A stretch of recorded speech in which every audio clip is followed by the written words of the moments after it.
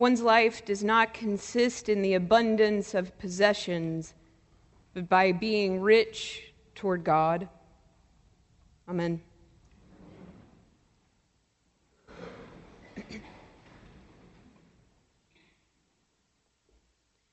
It is true that at times the things that bring us life are at the cost of the very life of another. The work of an artist, the work of a prophet, the work of a preacher is a singular focus, to speak the truth. Here at All Souls, we are a place that values truth-telling. And sometimes, I would dare say most times, truth is hard to hear. In fact, if it is easy to hear, I would suggest it is not full truth. The full truth is always hard to hear. It is also hard to say. The work of an artist, preacher, prophet, any truth teller is a work that is laden with anxiety because saying difficult things is a great responsibility and often has great consequences. I want to say that almost every time I preach, I begin with an overwhelming hope. That hope, my deep desire, is to tell you all that you are loved, that God loves you, and that we are exactly enough as we are. And then I read the gospel. It's funny. There are few gospel passages that are so simple as you are loved, God loves you. Most gospel stories are like the one we have today. They are a challenge to us as individuals and as a community. Most gospel stories, when told truthfully, are hard to hear. The gospel truth is hard to hear because it comes from a prophetic tradition and a teacher who dares to question the regimes that are in power and that benefit the powerful. As theologian Walter Brueggemann states, the prophets speak in language that on the one hand is porous and elusive and slippery, on the other hand is dangerous and offensive and scandalous to people who live inside the regime. It is very hard to hear that I am inside the regime. It is hard to hear that what brings me life is often at the cost of another's very life. That is what we are told in today's gospel, and yes, it is hard to hear. It is hard to hear that when I store up earthly possessions, that I am, as the gospel states today, a fool. Nobody wants to be a fool. But how can any of us stop being foolish if we cannot hear that we are acting foolishly? To stand up here today and tell you that you are foolish for hoarding your goods or for storing up earthly possessions is not my goal or my intent. I don't have to because Jesus already did.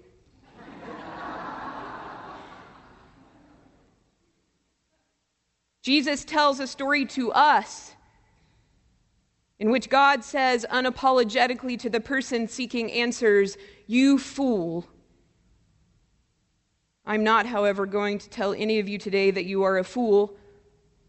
What I am going to do, though, is to stand with you as we hear "you fool." What I am going to do is say to you that in hearing this gospel today, I am confronted and indicted. What I am going to do is say to you that this truth is hard to hear. What is it then that will allow us all to hear the difficult truth in our gospel week after week, day after day?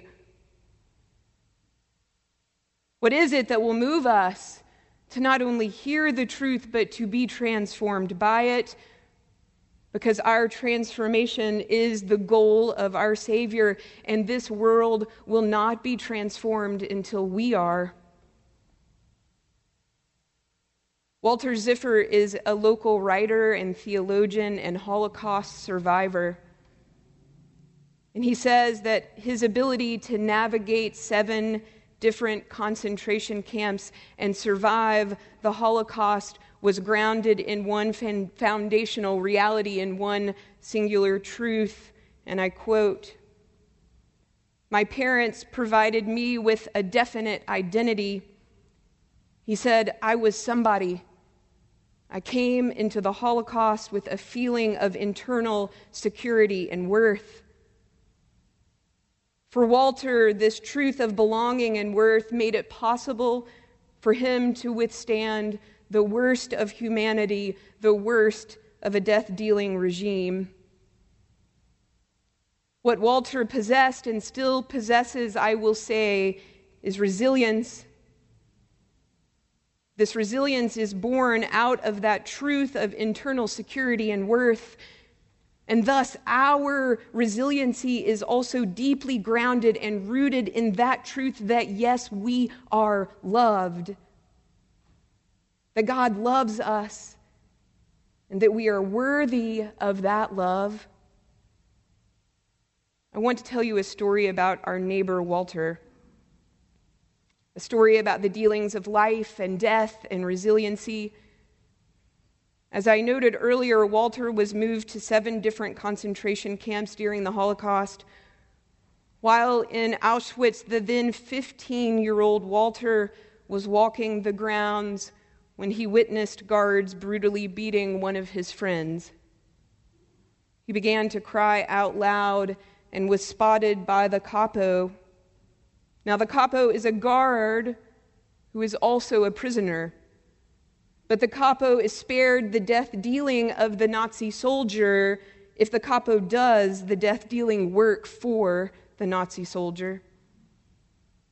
This capo spotted young Walter and took him under his wing.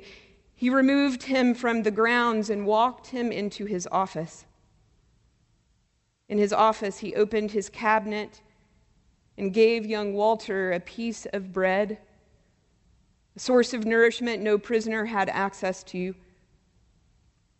As he handed it to Walter, he said to him, "Walter, stop crying and forget everything you saw. Here, eat this bread."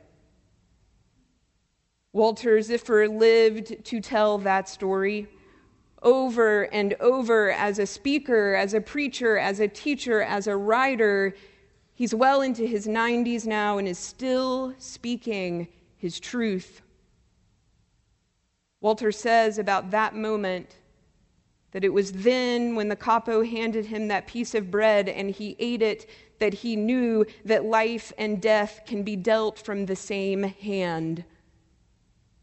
That what gave him life was at the expense of the very life of another.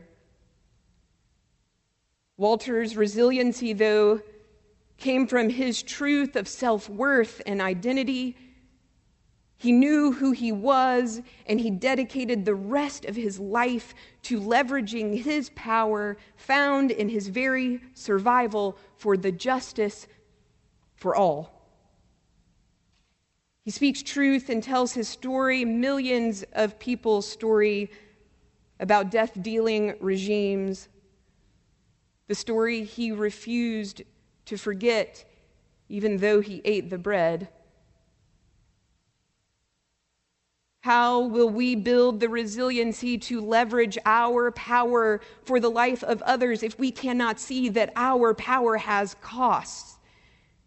If we cannot hear, "You fool"? How will we transform our foolish ways if we refuse to see that the cost of our power and privilege is often at the cost of the very life of another? The truth is that we can't. We won't be transformed if we cannot hear the truth of the artist, the preacher, the prophet, the oppressed, if we cannot hear God say to us, "You fool"? So the truth is, we are all fools because we are all benefiting from life which comes at the cost of the life of another. The truth is, we all have some power, some privilege that we are being asked by Jesus in our gospel today to not store up for ourselves, but to leverage for the well-being of all. And the truth is, just like Walter, we are loved. We are loved. God loves us. And although we are at times privileged at a cost, at times we are fools, we are also worthy of God's love. Our work moving forward is to believe this so that we can hear the gospel truth and be transformed by it. In a minute, we will come to this table and we will receive bread. Like the bread that young Walter ate, this bread we will receive also comes at a cost. It comes to us at the cost of the very life of another. But as we receive it, rather than being told to forget, we are told to remember who we are and that we are loved.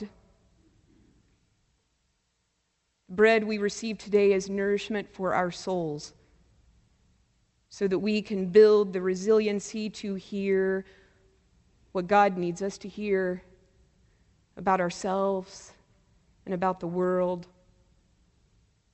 and then find the courage and the love to use our resiliency to leverage our power for justice for all.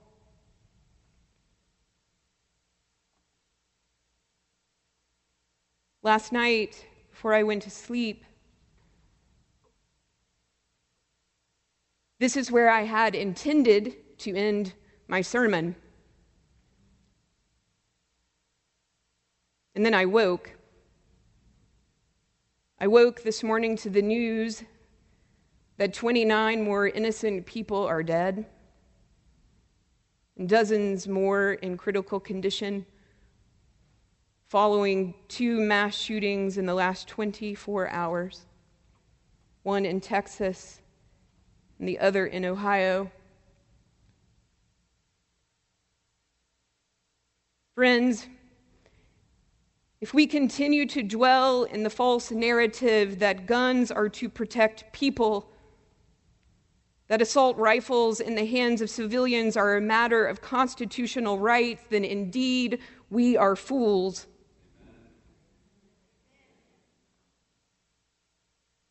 Let me be very clear that guns in the hands of civilians are always for the purpose of protecting the biggest barns and the people who own them. And when we value protecting our barns and our possessions more than the very life of another, we are all fools. What will it take to hear we are fools? How many lives does our not hearing have to cost?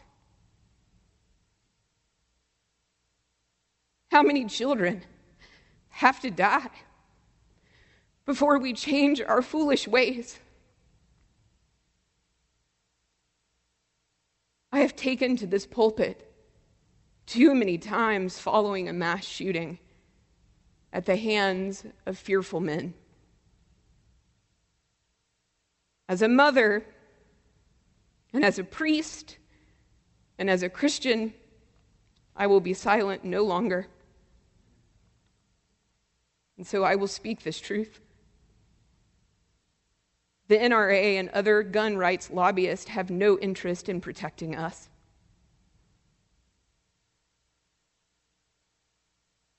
They are only interested in protecting their big barns and the white supremacist power that they have hoarded within them.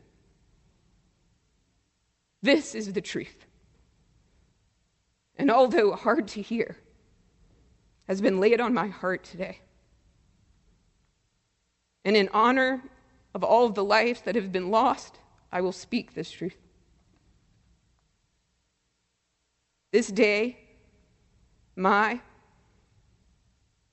ours, and our children's lives are being demanded of us. Will we hear the truth, or will we shrink to the death-dealing regimes?